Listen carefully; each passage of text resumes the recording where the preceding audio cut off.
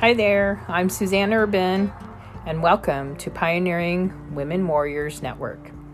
This is your podcast for encouragement through the Word and empowering women with interviews and scriptures.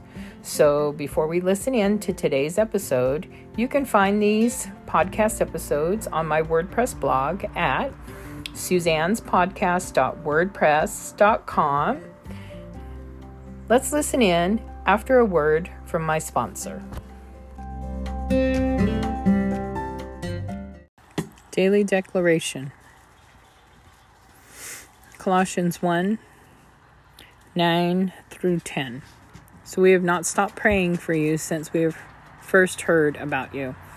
We ask God to give you complete knowledge of His will and to give you spiritual wisdom and understanding. Then the way you live will always honor and please the Lord, and your lives will produce every kind of good fruit. All the while, you will grow as you learn to know God better and better. Father, we just ask that you let us be filled with the knowledge of your will and all wisdom and spiritual understanding, that I might walk worthy of you unto all pleasing, being fruitful of every good work and increasing in the knowledge of God. Amen and amen.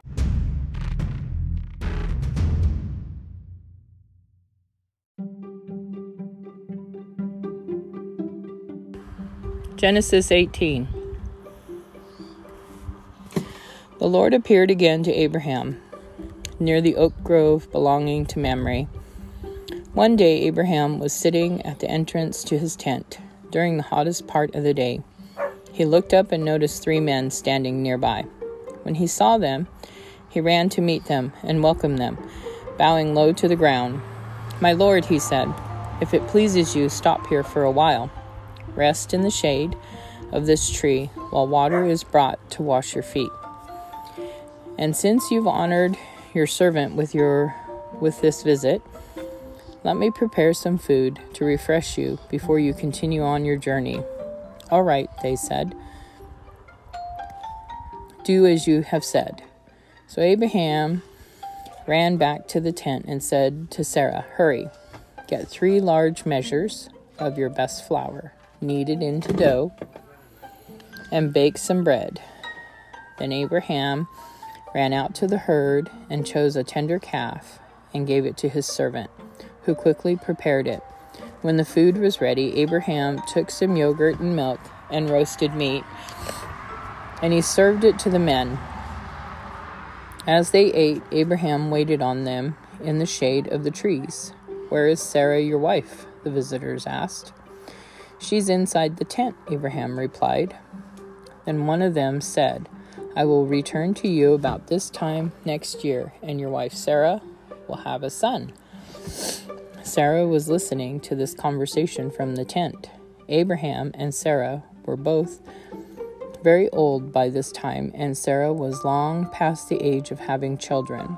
So she laughed silently to herself and said, "How could a worn-out woman like me enjoy such pleasure, especially when my husband, is also so old?" Then the Lord said to Abraham, "Why did Sarah laugh? Why did she say, 'Can an old woman like me have a baby?' Is anything too hard for the Lord? I will return about this time next year, and Sarah will have a son." Sarah was afraid, so she denied it, saying, "I didn't laugh." But the Lord said, "No, you did laugh." Then the men got up from their meal and looked out toward Sodom.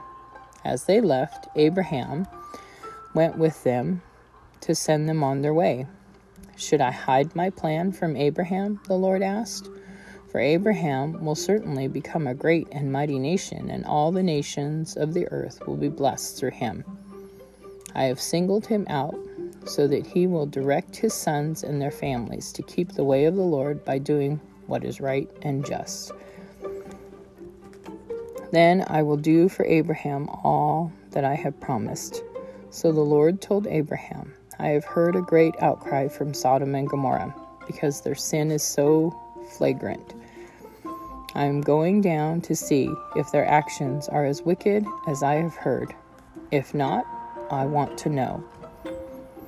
The other men turned and headed toward Sodom, but the Lord remained with Abraham. Abraham approached him and said, "Will you sweep away both the righteous and the wicked?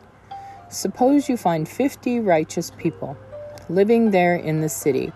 Will you still sweep it away and not spare it for their sakes? Surely you wouldn't do such a thing, destroying the righteous along with the wicked. Why? You would be treating the righteous and the wicked exactly the same. Surely you wouldn't do that. Should not the judge of all the earth do what is right?" And the Lord replied, "If I find 50 righteous people in Sodom, I will spare the entire city for their sake."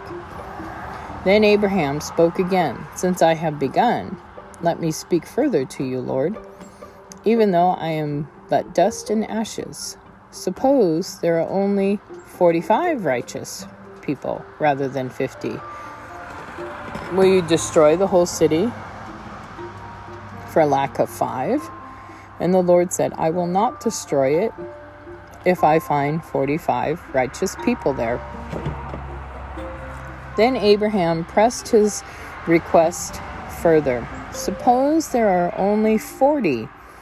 And the Lord replied, "I will not destroy it for the sake of the 40. "Please don't be angry, my Lord," Abraham pleaded. "Let me speak. Suppose only 30 righteous people are found." And the Lord replied, "I will not destroy it if I find 30.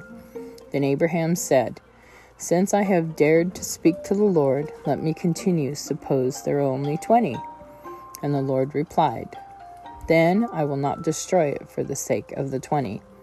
Finally, Abraham said, "Lord, please don't be angry with me if I speak one more time. Suppose only 10 are found there." And the Lord replied, "Then I will not destroy it for the sake of the 10. When the Lord had finished his conversation with Abraham, he went on his way, and Abraham returned to his tent.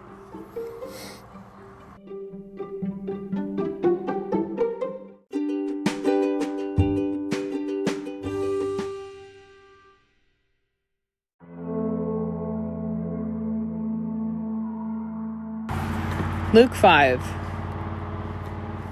One day as Jesus was preaching on the shore of the Sea of Galilee, great crowds pressed in on him to listen to the word of God. He noticed 2 empty boats at the water's edge, for the fishermen had left them and were washing their nets. Stepping into one of the boats, Jesus asked Simon, its owner, to push it out into the water. So he sat in the boat and taught the crowds from there. When he had finished speaking, he said to Simon, "Now go out where it is deeper, and let down your nets to catch some fish." "Master," Simon replied, "we worked hard all last night and didn't catch a thing. But if you say so, I'll let the nets down again." And this time their nets were so full of fish, they began to tear. A shout for help brought their partners in the other boat, and soon both boats were filled with fish and on the verge of sinking. When Simon Peter realized what had happened, he fell to his knees before Jesus and said, "O Lord, please leave me. I'm such a sinful man." For he was awestruck by the number of fish they had caught, as were the others with him. His partners, James and John, the sons of Zebedee, were also amazed. Jesus replied to Simon, "Don't be afraid. From now on, you'll be fishing for people." And as soon as they landed, they left everything and followed Jesus. In one of the villages, Jesus met a man with an advanced case of leprosy. When the man saw Jesus, he bowed with his face to the ground, begging to be healed. "Lord," he said, "if you are willing, you can heal me and make me clean." Jesus reached out and touched him. "I am willing," he said. "Be healed," and instantly the leprosy disappeared. Then Jesus instructed him not to tell anyone what had happened. He said, "Go to the priest and let him examine you. Take along the offering required in the law of Moses for those who have been healed of leprosy. This will be a public testimony that you have been cleansed." But despite Jesus' instructions, the report of his power spread even faster, and vast crowds came to hear him preach and to be healed of their diseases. But Jesus often withdrew to the wilderness for prayer. One day, while Jesus was teaching, some Pharisees and teachers of religious law were sitting nearby. It seemed that these men showed up from every village in all Galilee and Judea, as well as from Jerusalem. And the Lord's healing power was strongly with Jesus. Some men came carrying a paralyzed man on a sleeping mat. They tried to take him inside to Jesus, but they couldn't reach him because of the crowd.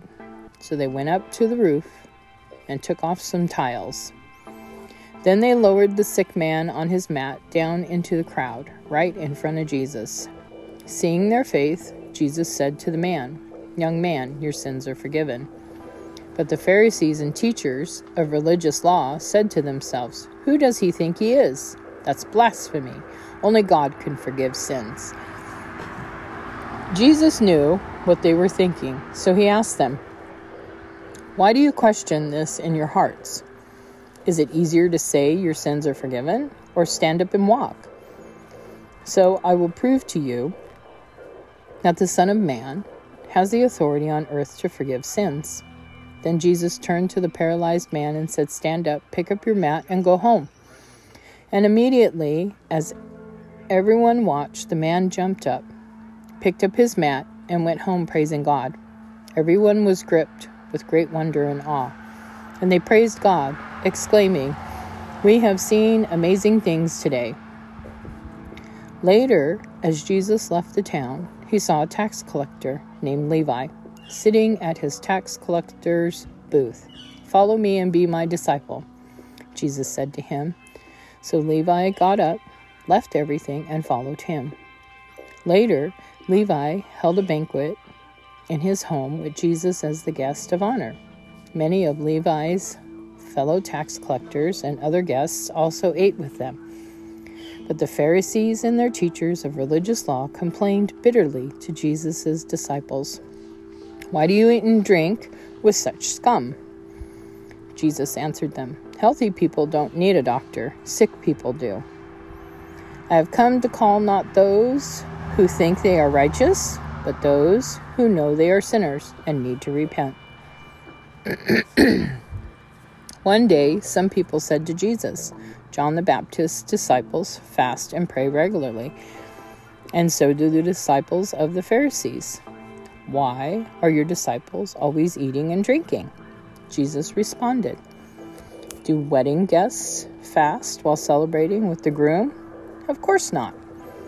But someday the groom will be taken away from them, and then they will fast." Then Jesus gave them this illustration.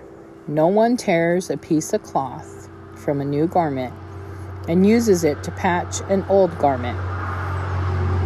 For then the new garment would be ruined, and the new patch wouldn't even match the old garment. And no one puts new wine into old wineskins, for the new wine would burst the wineskins, spilling the wine and ruining the skins. New wine must be stored in new wineskins. But no one who drinks the old wine seems to want the new wine. The old is just fine, they say."